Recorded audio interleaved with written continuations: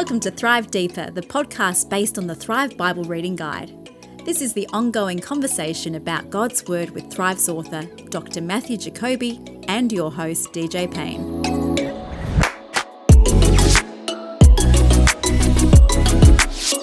G'day and welcome to Thrive Deeper, episode 59.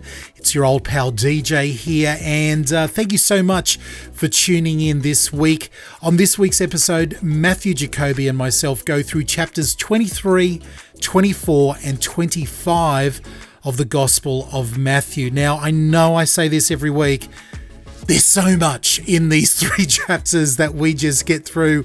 But we're going to kick off in 23 for what some people call the 7 woes of Jesus Christ. The whoa of Jesus Christ here. Now, to give you some sort of context there, I'm not trying to be sacrilegious. Let's get into it. After this short break, we're going to dive straight into this one. And keep on listening. I've got some great stuff to tell you at the end of this episode. And also some new information about the Deeper Places book and videos coming to you very shortly. All that and more on this week's episode. Thank you so much for downloading.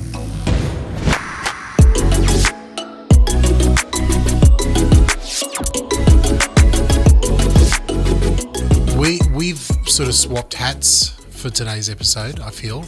Have we? Yeah, because usually... We're not wearing hats. Well, usually... I'm full of beans, like raring to go. Let's go. I'm so pooped. I'm exhausted. I am flat, and you are like skipping around the room. I'll see if I can keep you awake with stimulating conversation here on Thrive Deeper. Yeah, look at this. See, exactly. You've swapped places with me this morning. What's happening? Why are you in such a happy mood? I don't know. I'm always like this, aren't I? No, you're in a particularly bright mood today, Matt. That's great. Okay. That's which is good because I am feeling really flat. And I'll real quickly. You. It's because I've decided to go on it's actually called a VLCD, very low carbs diet. No carbs. And I am running on empty. I'm hurting. Yeah. So my energy is like, and bring it. Yeah, it doesn't help that it's about 35 degrees in the studio. In that we are recording in a studio that is very hot. Check with me in 20 minutes and see how we go. All right, let's get into it. What's on, buddy? We are in the book of Matthew, the Gospel of Matthew, and over the last few weeks, just to give us a bit of context, we've seen Jesus come back to Jerusalem. In chapter 21, he came in and he cleansed the temple. He cursed the barren fig tree. There's been a lot of questioning going back from the authorities, the Jewish authorities, back to Jesus over 21 and 22.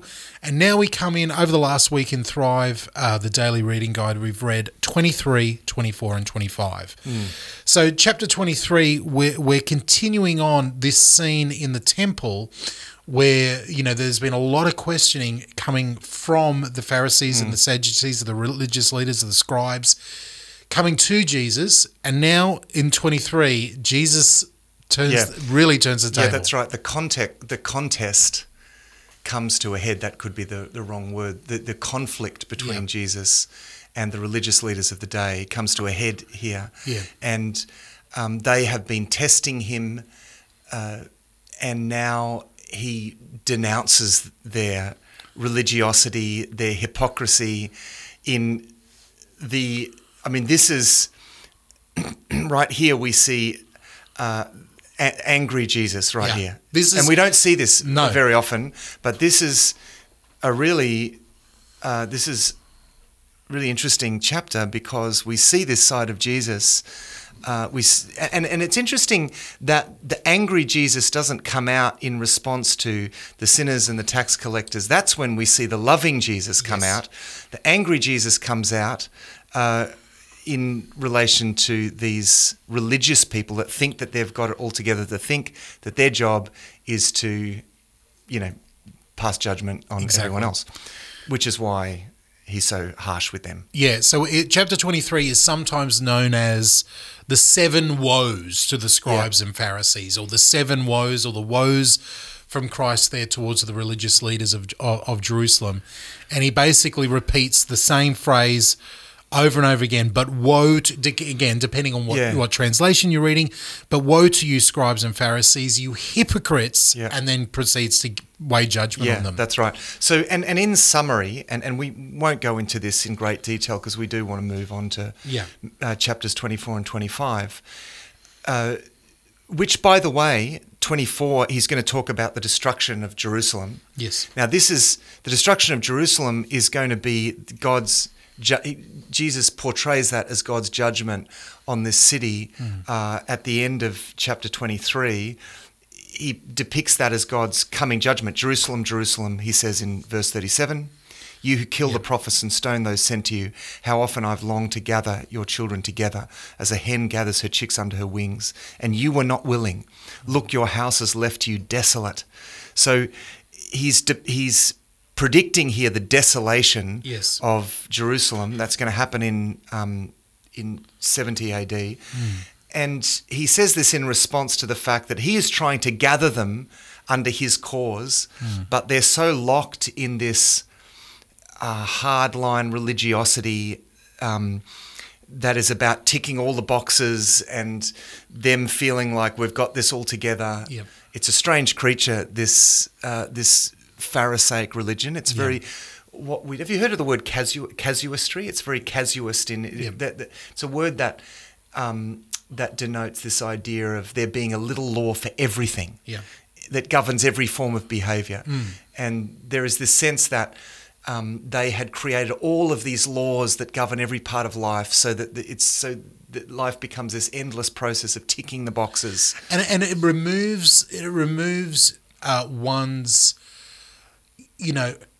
emotions or heart or soul out of the picture, because you're sort of not making any decisions anymore. All the decisions have already been pre-made for you. You just follow this religious list of rules and go in through this motion and make sure you do the right thing. And that leads into, but all the way through here with what Christ is telling them, especially in the 7 woes, they're not seeing what he wants them to see. He's saying, justice and mercy. He's talking about also, and the thing that convicted me, it was very convicting to me because I'm putting myself in their shoes all the time. And the one thing that, that really gets me is when he says, you say to yourself, you're talking about the Old Testament Bible heroes like they were your heroes. But even doing that is condemning you. That's right. To the fact that you're descendants of the ones that killed them. Repent of it, own it. Because they're about to repeat that. That very thing, they're about to repeat that, and he knows that. And so it is amazing how hard he is, for him to say, woe to you. That's a harsh denunciation. It's not, he's not condemning them there and then to hell, because there is this, he's still calling them to repentance. This is still in the posture of warning, but it's getting really, really serious here. And the woe to you refers to what is going to happen because of their refusal to repent, essentially. And this goes right back to the beginning of the gospel. John came to prepare the way, to lead people to the place of repentance, so that when the Messiah came, when God came, the God who comes to extend grace, he would come to a people who were self-aware enough to realize that they needed grace, that they had fallen so far short that they needed God's mercy and grace. But the problem with these guys is that they were so busy ticking boxes and getting it all right, so they thought that there was no sense of a need really for grace here. Exactly. It's the very cornerstone, the foundation of the entire gospel, the entire good news, is that we can't do it. We're lost without Christ. We are sinners, and they just couldn't even get to that first foundational step. There's this, there's a usage of the word religion. Religion is used a number of ways. Religion can just mean spirituality and all the things to do with God, and that's fine. But there is a sort of a negative sense of religion as religion, the thing that human beings create to try to make themselves acceptable to God. And in that sense, there is a sense in which it's very true that God hates religion more than anything else. Yeah.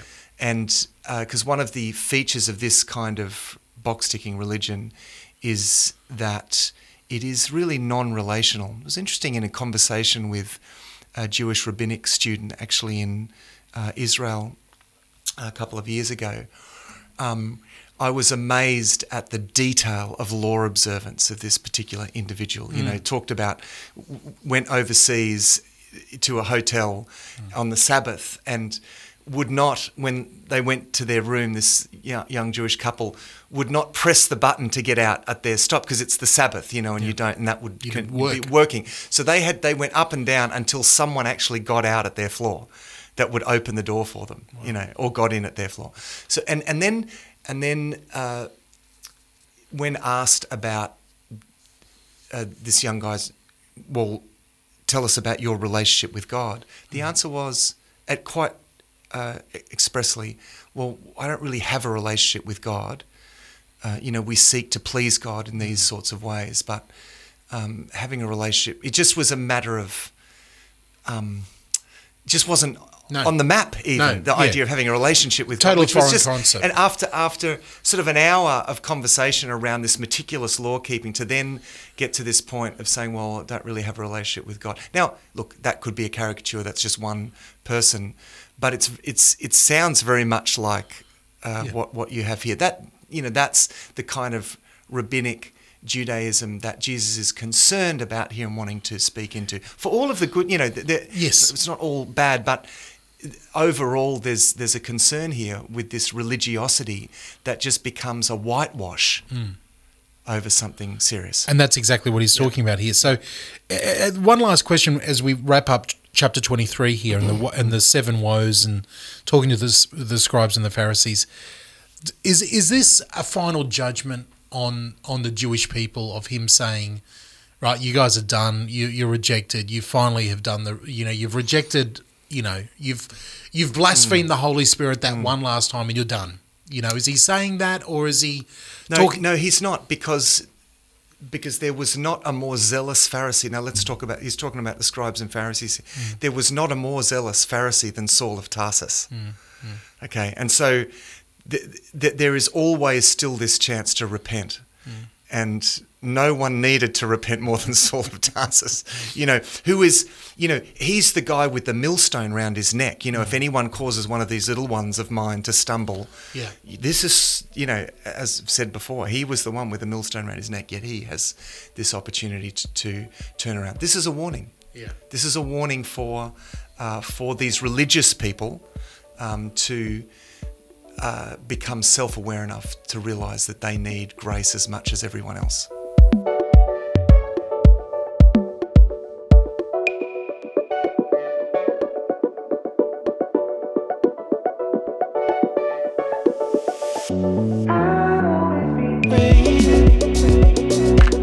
Hey family, DJ here, and I'm interrupting this week's episode to talk to you about Matthew Jacoby. Yeah, he's not going to talk about himself, so I have to get in there and tell you about him. Now, we all know that Matt writes the Thrive Daily Reading Guide. Did you also know that he's a working teaching pastor at One Hope Baptist Church here in Geelong? He also teaches and lectures at the Melbourne School of Theology. And when he's got any spare time, where does he find that? He's also the leader of the psalmist group Sons of Korah, travelling the world. Now, in all of those roles, and for the past 20 years, Matt has been studying the Psalms. He has sung them, he's taught them, he's lived them for as long as he can remember. And as such, we think he's a pretty worthy guide for those seeking a more authentic, biblical, and real faith. In his book, Deeper Places, Matt Jacoby shares a rich portrait of authentic spirituality that will help us dive deep beneath the surface and experience the kind of profound joy that the psalmist sang about. Now, he's giving us an in-depth look at the Psalms as a pathway to an intimate and satisfying relationship with God. In the recently published revised edition, Matt has added a whole chapter on anger. It's called anger management. Now, also accompanying this, and this is what I've been busy doing behind the scenes, is editing a video series for your small group or for your own personal study that goes with it.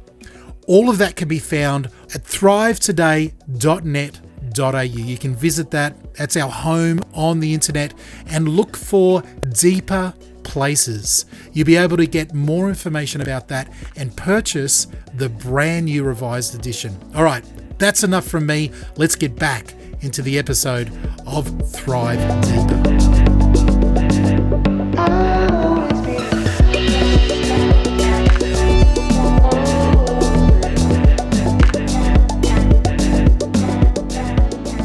Thrive Deeper, episode 59. We have just wrapped up in a very brief fashion, chapter 23 of the Gospel of Matthew. Let's move into 24 and 25, and this is often called the Olivet Discourse. These two chapters here in the book of Matthew. This is where Jesus answers a bunch of questions about the end of the age, signs of his coming.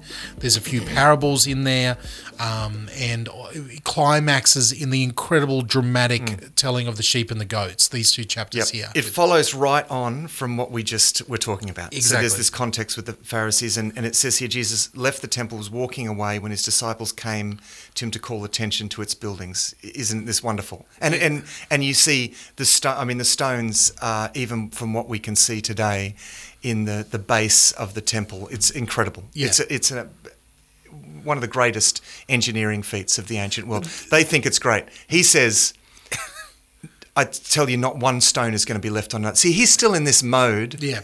He's declared this warning, this judgment warning, on the sort of religious powers that be around the temple. And so he's not impressed he's not in the state of being impressed at the buildings. He's concerned about the faith. So why, yet again, are the disciples just so out of step with Jesus? They don't even pick up on the mood. They don't pick up anything. That's right. They're like, hey, this might. He's looking really angry. Maybe they're trying to cheer him up. Let's try to cheer him. Yeah. Hey, check out the temple here, man. Yeah, that's right. And he comes in with a downer. Not one stone will be left on another. Everyone will be thrown down. Now they think, he's talking about the end of the age. That's the day of judgment, surely. He've said that, truly I say to you, there will be not one stone. And then he sits down on the Mount of Olives, and then they came to him, the disciples privately, and they said, listen, when is this going to happen? You talked about that temple falling over. Tell us when will be the sign of your coming. So they've had a little while to think about it. I mean, it's a bit of a walk up to the top of the hill there through the Kidron Valley, and he's sitting up there overlooking the city. And so this is important too, because it's a sort of bird's eye view of the city with the temple. Amazing view, actually. And he's sitting there, and the disciples come to him and broach it, and they say, "When will this happen, and what will be the sign of your coming at the end of the age?" Okay, so. There is this sense that he, and by coming, see, they still haven't quite got the fact that he's going away anywhere. So let's not. The word coming there is the word parousia, and it means what is going to be. When will this happen? What will be the sign of your sort of triumphant appearance? Let's put it that way. Because it's like the revelation of a king. When in the ancient world, when a king would come to power, they would be declared king. The trumpet would blow, and they would come in with great pomp and ceremony. So this great presentation, and that would be a parousia. It would be a coming of the king. Okay, to take charge of everything. Okay, that's what they're thinking. Yeah, so they're thinking, So this is going to be when Jesus is going to overthrow the powers that be. See what I mean? That's what they're thinking. This is when Jesus is going to come, and he's going to bring this judgment, and which is actually that is true. Jesus is going to. But the problem is at this stage they have not quite come to terms with the fact that he's going away. Yes, he's going to talk a lot about that, as we know from John 14 to 16. Yep, he's going to talk a lot about him going away. At the Last Supper, but at this stage they're not quite getting that, but he takes the opportunity here to make a distinction between what he's just talked about. Now, what has he just talked about? The destruction of Jerusalem, Yes. 70 AD. When he talks about not one stone will be left on another, he's referring back to what he said about your house being left to you desolate. And that is a prediction of the coming destruction of Jerusalem, 70 AD. So what he has to now do, he's got to separate the parousia Yes.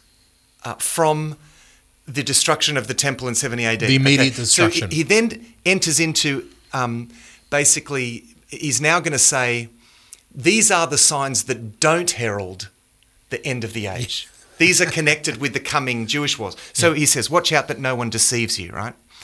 For many will come in my name claiming I am the Messiah and will deceive many, which was the case actually around the Jewish wars, even just after climaxing actually in Bar Kokhba, who was declared by the leading rabbi of the time. As the Bar Messiah. Kokhba was proclaimed to be the Messiah, you know. And that was sort of the last throes of the Jewish wars in 135. That was sort of kind of 50 years later. There was one last effort to rise up against the Romans. So that happened. He says, you will hear of wars and rumours of wars, because there were lots of little skirmishes all over the land. See to it that you're not alarmed. He said, such things must happen. But the end is still to come. Nation will rise against nation, kingdom against kingdom. There will be famines and earthquakes in various places. All these are the beginnings of birth pains, right? So he's saying there are going to be these wars. He's talking about the destruction of Jerusalem. This is the beginning of a process. Of a long process. Okay. Then you will be handed over to be persecuted and put to death, and you will be hated by all nations because of me. And at that time, many will turn away from the faith and will betray and hate each other. I'm reading through Matthew 24 here. Many false prophets will appear and deceive many people. Okay. All this happened. Because of the increase of wickedness, the love of most will grow cold, but the one who stands firm to the end will be saved. Now, he's talking about everything that's going to happen from that time, even through this age, okay? And verse 14, note this, and this gospel of the kingdom will be preached in the whole world as a testimony to all nations, and then the end will come. Exactly. Yeah. So don't think when all the Jewish wars are happening, this is the end.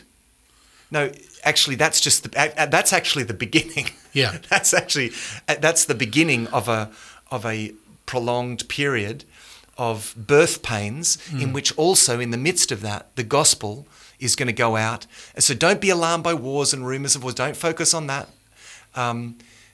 This is in the midst of all of that, the gospel is going to go out to all of the nations, and then the end will come. So do we take all of this as a prophecy that Jesus foretold just for 70 AD, or is it yet again, as we read through a lot of the prophetic books and a lot of the prophets in the Bible, there seems to be an immediate, an immediate fulfillment, and then yet a greater fulfillment to come? Yeah, the latter. I would say probably the latter, but I think it's important to understand the immediate fulfillment, because what happens is that we read this chapter and say, he's talking about the end times. Yeah. No, he's being very careful here to say, no, these are going to be signs of the lead up to the destruction of Jerusalem. Yes. And he wants to distinguish that from what's happening at the end times. From the end times. But there are elements of this that bleed into each other. So the Jewish wars, it's like first for the Jew, then for the Gentile. So there's a sense in which the Jewish wars leading up to 70 AD are a kind of a precursor or a type, a foreshadowing of a final great day of judgment. Well, we're about to get into the biggest one of these again, coming from the book of Daniel, echoing here by Christ himself, and then echoed again in Revelation, is this abomination of desolation. Now, again, how much of this is just then? How much of this is going to be repeated in the future? We don't know. I think because this, in a sense, this did happen. it says here, so when you see standing in the holy place the abomination that causes desolation spoken of through the prophet Daniel, let the reader understand. Then let those who are in Judea flee to the mountains. Let no one on the housetop go to take anything left in the house. No one in the field go back to get their cloak. How dreadful it will be in those days for pregnant women and nursing mothers. Pray that your flight will not take place in the winter or the Sabbath, for then there will be great distress unequaled from the beginning of the world until now, and never to be equaled again. So there is going to be this destruction of God's covenant people. Yeah.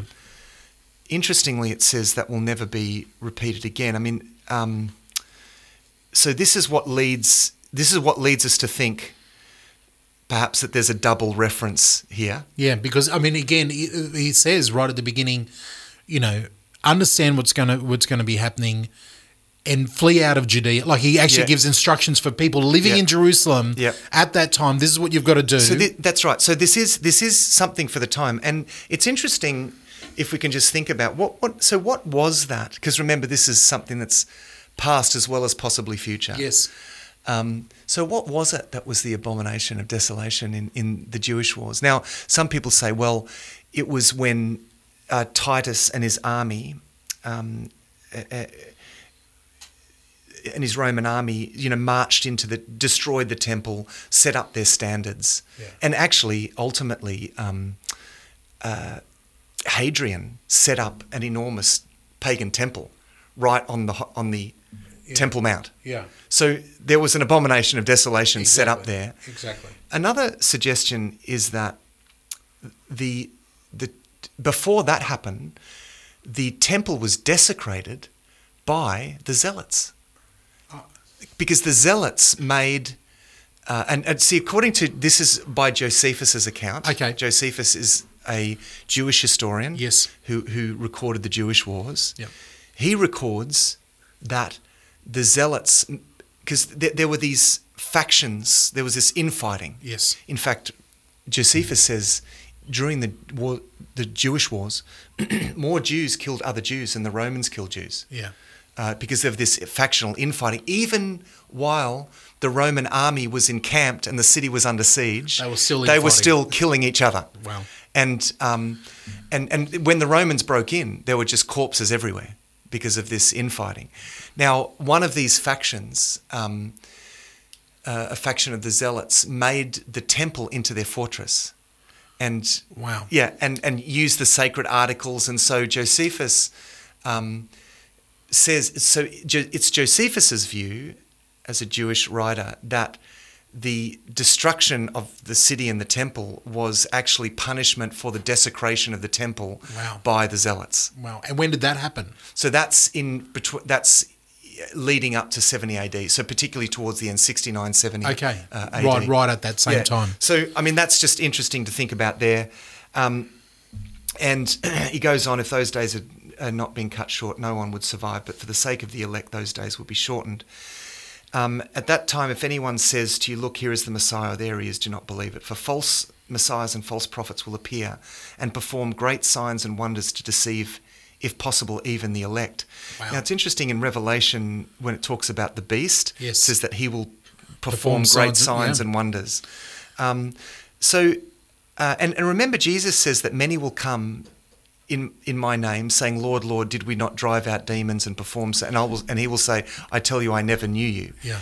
So this is, I think, an important, because we all love a bit of sensationalism, and I think people are sometimes we're a little too credulous in the wrong sense of just following anyone who does signs and wonders. Well, he must be of God if he does signs and wonders. Yes. Well, actually, it's not. It's actually also something that false prophets do. Exactly. And but a false prophet is a false prophet because they're prophesying falsely.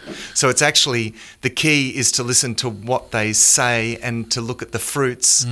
And it's by their fruits that you will know them. Yep. These works of power are equally on both to be used on the side of evil as well. He's basically said this for a second time. Like at the beginning there in 23, he says, make sure that no one leads you astray. Yeah. you've got to be diligent here. You've got to be discerning. Yeah. And he says pretty much the same thing here. Like, unbelievably, even the elect can be deceived by some of these, false prophets and stuff like that. He actually says to deceive if possible. Yeah. Even the elect. elect. Yeah. Let's put our Calvinist hats on and go into that. Just be a little pedantic about that. But again, it's that call of discernment, I think, that Christ is called. There's a little bit of an underlying of saying, in all of this, he's saying, look, I want you to be discerning, be aware of the signs, be aware of what's coming. These are the things. Yeah. It's really a call to being diligent with what he's teaching. That's right. And he says in verse 25, see, I have told you ahead of time. Yeah. It's like, remember this, remember, because all of this is going to happen. Don't be deceived. The thing about deception is that it's deceptive, right? I mean, it's, but it looks so good. It's just, yes, that's right. It's deceptive. The devil comes as an angel of light. So he goes on to say, if anyone tells you there he is in the wilderness, don't go out, or if here he is in the inner rooms, do not believe it. See, they're the guy that everyone's going to say, he's just such a, he's such a cynic, or he's such a, it's like, but actually there is a kind of course, there's a bad kind of cynicism and unwillingness to believe, but there's also a good kind of incredulity. There's a discernment around this. I'm not just going to be quick to follow anyone and everyone. Yeah. I'm going to practice discernment here. Now, verse 27, let's get us back on track. Right. He says, for as lightning that comes from the east is visible even in the west, so will be the coming of the Son of Man. So he's saying, look, when the Son of Man comes, there's going to be no mistake about it. That's exactly He's not going to be like a David Koresh. Yeah. It's going to be really, really obvious that he is the guy. So he says, wherever there is a carcass, the vultures will gather. It's an interesting picture. Immediately, now this is interesting. So the question is, going back to your question about what does this refer to? Is this now or then? And a lot of people say, well, this can only be talking about then. Yeah. But you've got a problem there, because Jesus says in verse 34, he says, truly I tell you, this generation will certainly not pass away until all these things have happened. And that includes, that's that generation that he's talking to. Okay? Yeah. They're not going to pass away. Now, a generation is about 40 years. So he's saying, Jesus is saying, everything that I'm talking about here, including the sun will be dark and the moon will not give its light, the sign of the Son of Man will appear in heaven, including all of that is going to happen in the next 40 years. Now, Jesus is saying this in about, so he's predicting the destruction of Jerusalem in 40 years. Now, he's saying this in about 30 AD. Yes. It happens exactly 40 years later. Yeah. So his prediction is right on. Now, the complication is, but as part of that, all of these things, he's including the sun will be dark and the moon will not give its light. The stars will fall from the sky, right? Yeah. Now, one of the problems here is the way that we interpret this kind of thing. Yes. And the best way to interpret a scripture is to interpret Scripture with Scripture. Amen. And this sort of language is used also in Isaiah chapter 13. My computer's just frozen, so I'm just bringing up the reference. Right. That's right. Got it. Isaiah chapter 13, which talks about these similar sorts of things, because this is a standard way of denoting international turmoil. It's like the stars of the sky are kind of symbols for the nations, the powers of the world. Yes. All of this is going to come crumbling down. So Isaiah in 13:10 and 34:4, and this is actually quoted in Mark's version of this. Yes. Speak of the sun being dark and the stars falling from the heaven and so forth. And in their own context, these passages refer not to the collapse of the space-time world, which actually the Bible doesn't refer to ever. There's not going to be an end of the world. There's going to be a new heavens and a new earth. Exactly. In Isaiah, it refers to the fall of great empires within the space-time world. Okay. So this language is biblical language, it's been used before, and it doesn't mean the end of the space-time universe. Okay, so in terms of international cataclysm, this is standard prophetic language for predicting cataclysmic events. Yes. Okay? So we can work with that. Now again, this happened in 70 AD in that sense, and of course it's also going to happen also in its symbolic sense at the end of the age as well. Exactly. So that's then it says in verse 30, then will appear the sign of the Son of Man in heaven. Now it's interesting, again, let's go back to Josephus. Josephus records some remarkable signs in the sky over Jerusalem. The sign of a sword. It's really remarkable the kind of supernatural signs that he records as a Jewish writer. Wow. So from Josephus's account, there were actually signs that appeared in the heavens, as it were, at this time. And it says, in all the peoples of the earth, now, or the land, however you want to interpret that, will mourn when they see the Son of Man coming on the clouds of heaven.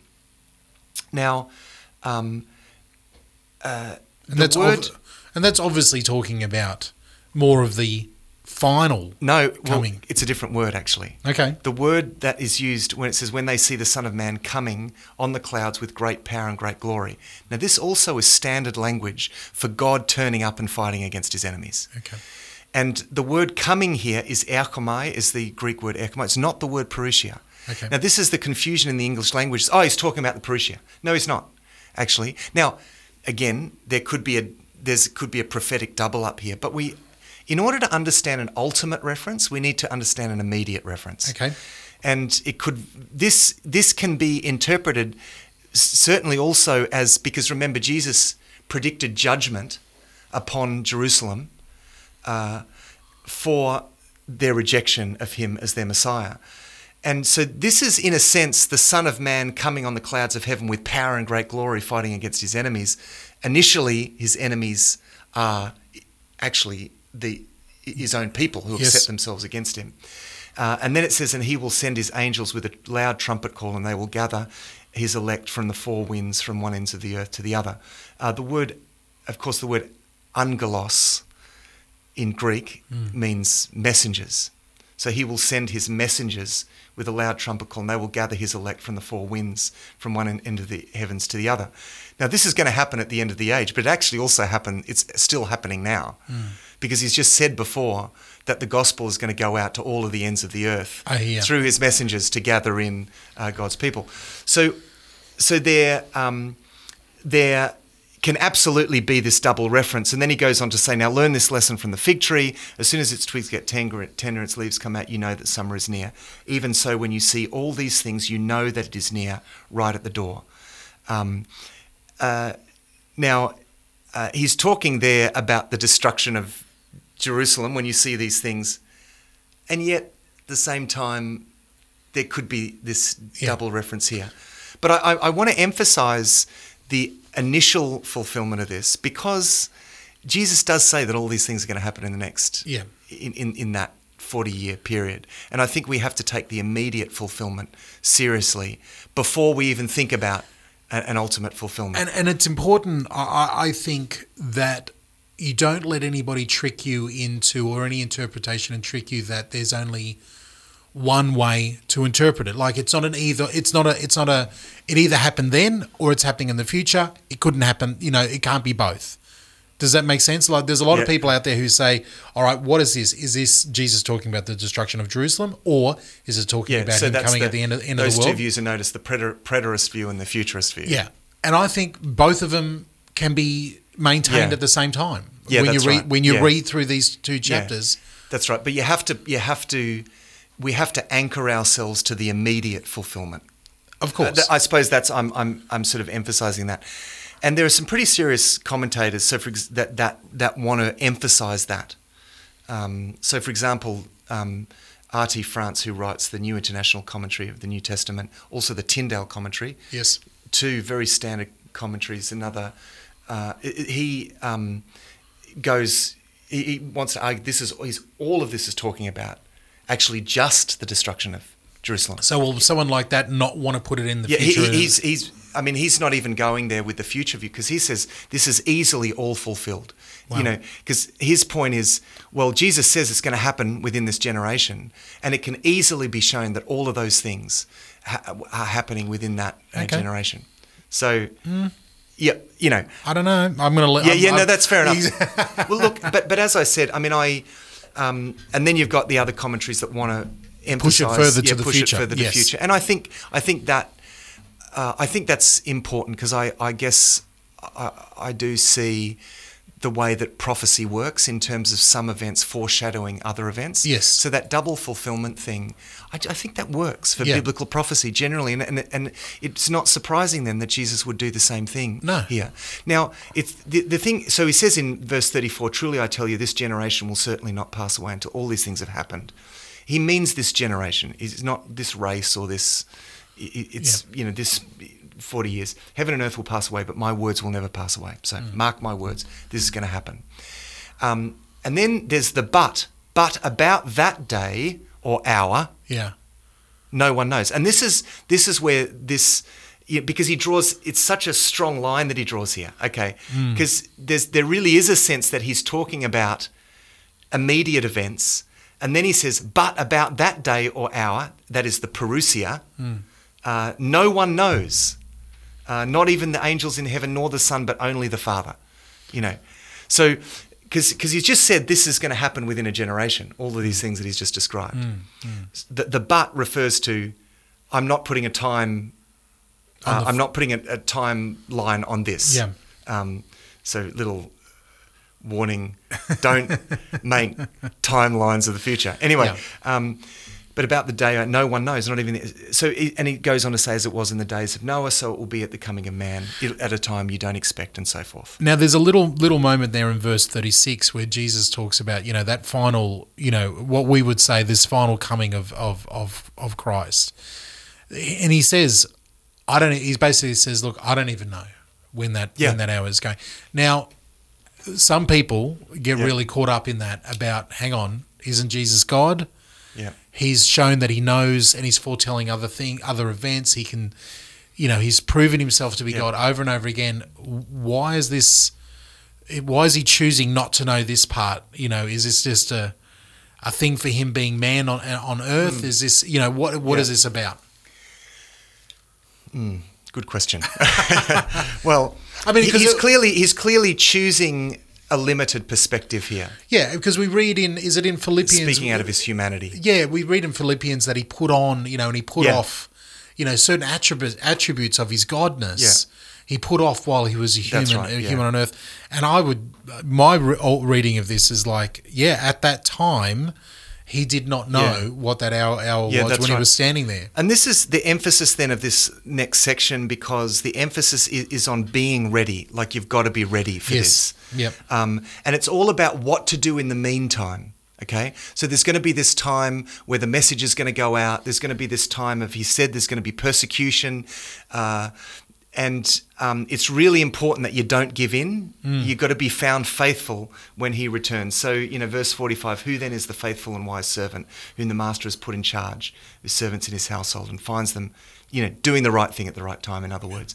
And this is when you get these parables, right? These parables of that are telling us two parables, the parable of the virgins and the parable of the talents, and then an amazing judgment scene. And I do want to say some things about this judgment scene. This is all in chapter 25 now. We're moving into chapter 25. So the parable of the 10 virgins is about readiness. I think it's important not to take this too far, to ask questions like, because parables all have a very limited use. They're to make one point.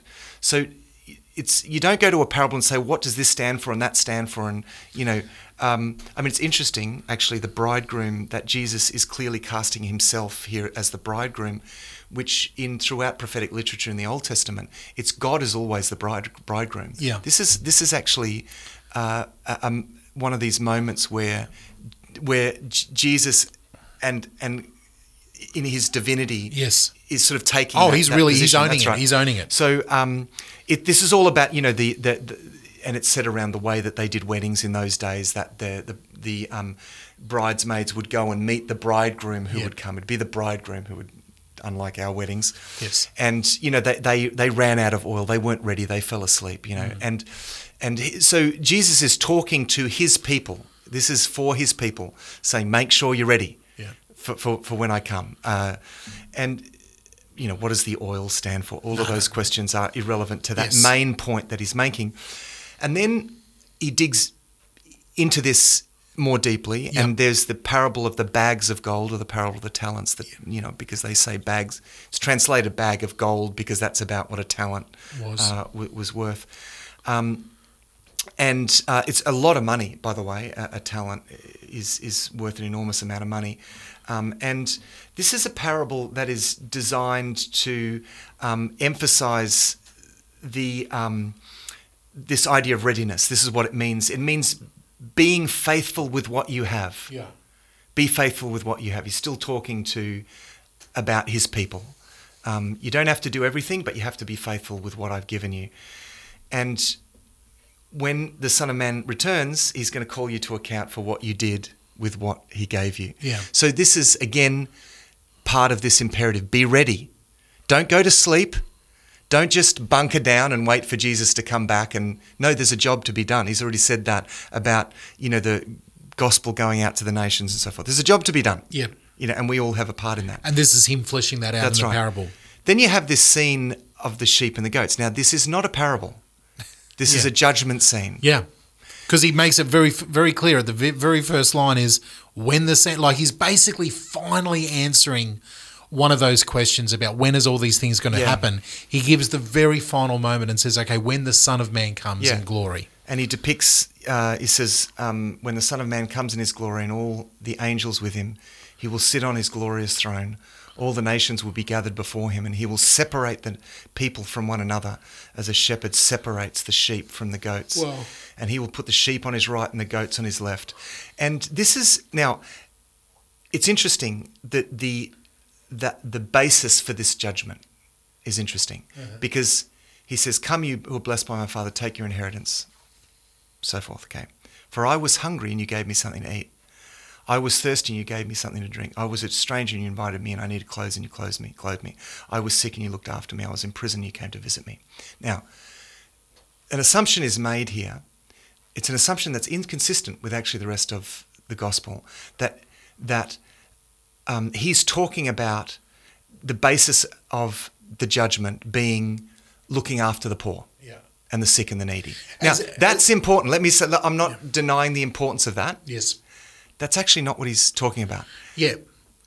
So what he's not saying is this is how people are saved. This is salvation. This is a picture of salvation. I separate you on your works, or you're not doing good works. No, he is saying this is the basis for salvation. Let's just go with me here for a minute, okay? All right. I can see you getting uneasy. So what is the basis for, because they're judged on this basis, right? So what is the basis for salvation? Now, this is where the problem comes. If he's not actually talking about just if you look after the needy and do lots of good works, then you'll be saved. That's actually not what he's saying. Because this is clear from what follows. It becomes clear what he's talking about from what follows. Goes on to say, then the righteous will answer him, Lord, when did we see you hungry or thirsty and give you something to drink, and so forth, right? And it says, verse 40, the king will reply, truly I tell you, whatever you did for the one of the least of these brothers of mine, you did for me. Now, the least of these, he's spoken a lot throughout this same language has been used before about these little ones, the least of these. He's talking about his people. He's talking about the people that he's sending out as messengers. This is the language that Jesus uses about his people, his messengers. So, and remember in chapter 10, it talks about how he sends them out, and he says, if a house welcomes you, then you go and you preach the gospel and heal their sick, but if they don't welcome, it's like, is actually, that's the reference here.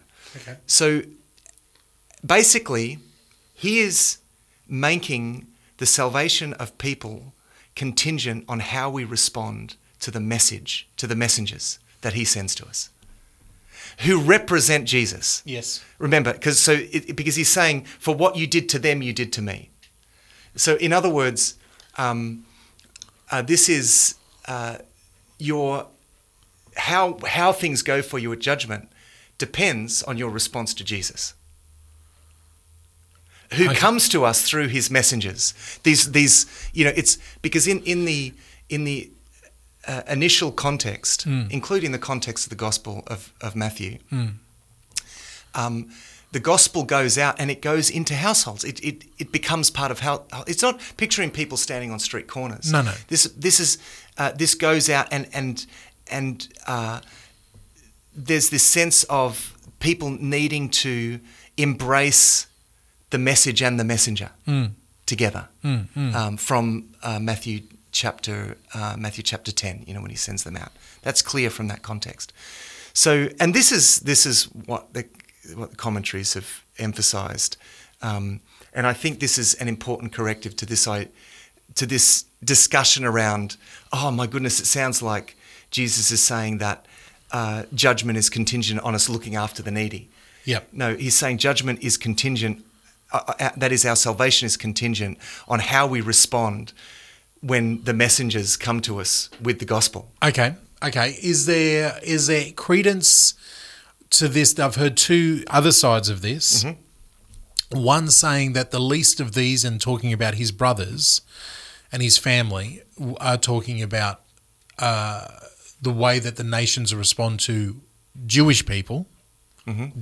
This is all about a reference to how the nations respond to looking after, Jewish, persona. Or there's the other side of it and this is the one that I think you're going to like the least, is the element that this is the final judgment in a future, I'm going to use that word that's going to trigger you, dispensation, where at the final end of the tribulation, this is how Jesus judges the people of the tribulation.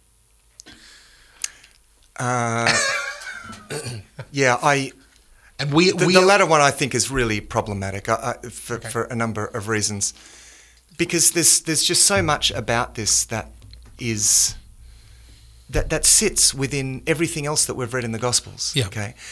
Now, just go back to your first suggestion about this is about how you treat the people of Jerusalem, of Israel. Yeah. Now,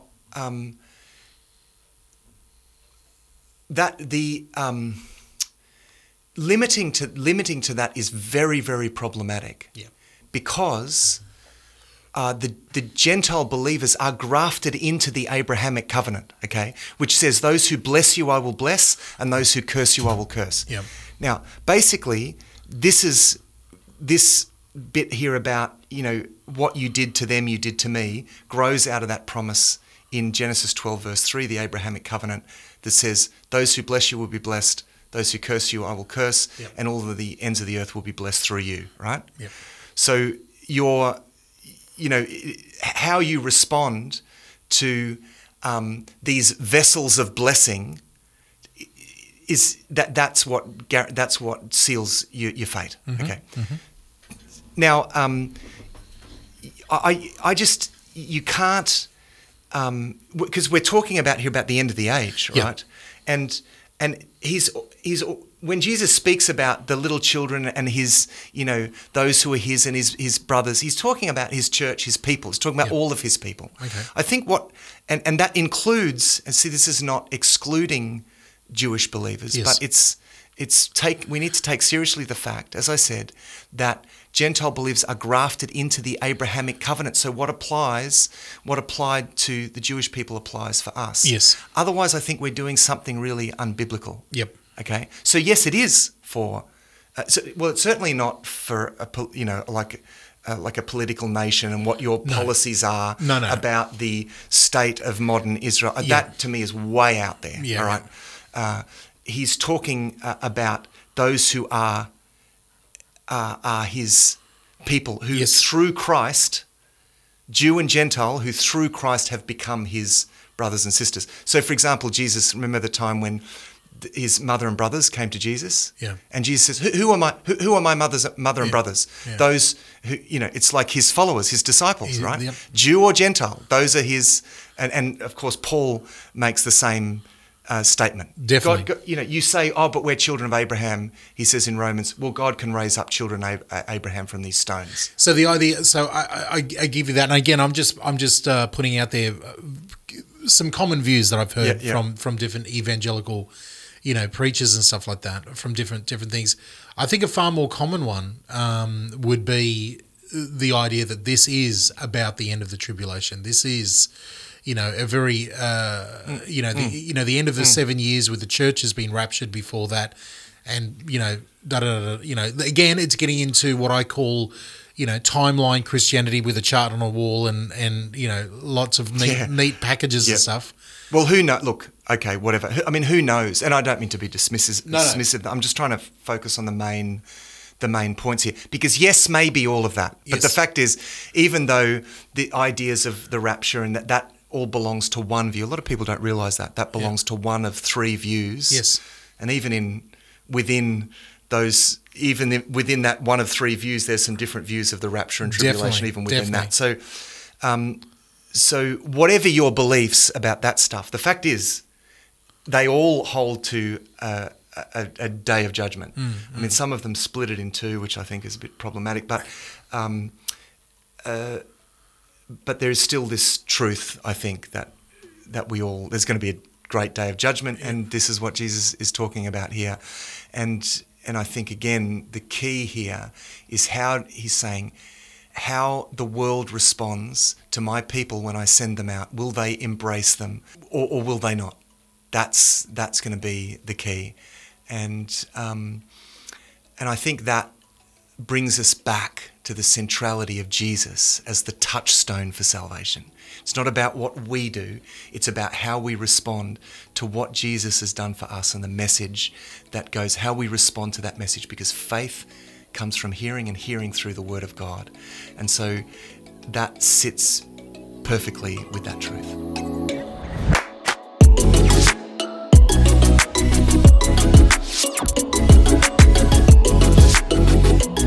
In the can, episode 59.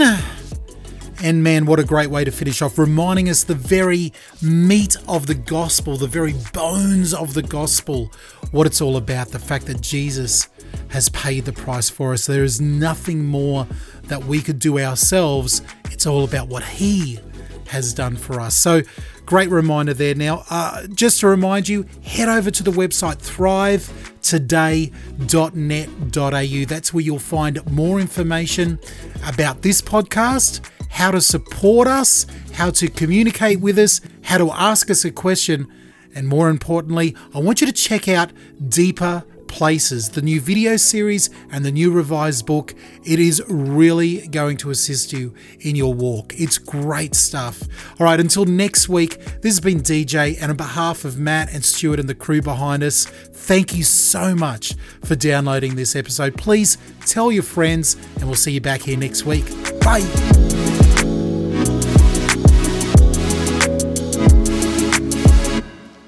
Thanks for listening to another episode of Thrive Deeper. Matthew and DJ would love to hear your questions and comments about what you are reading in God's Word and in Thrive. The easiest way to do that is to head over to thrivetoday.net.au. Thrive Deeper is on Facebook. Just search and like Thrive Today page for all our latest news. Until next week, our prayer is that this podcast will inspire you to read God's Word and thrive.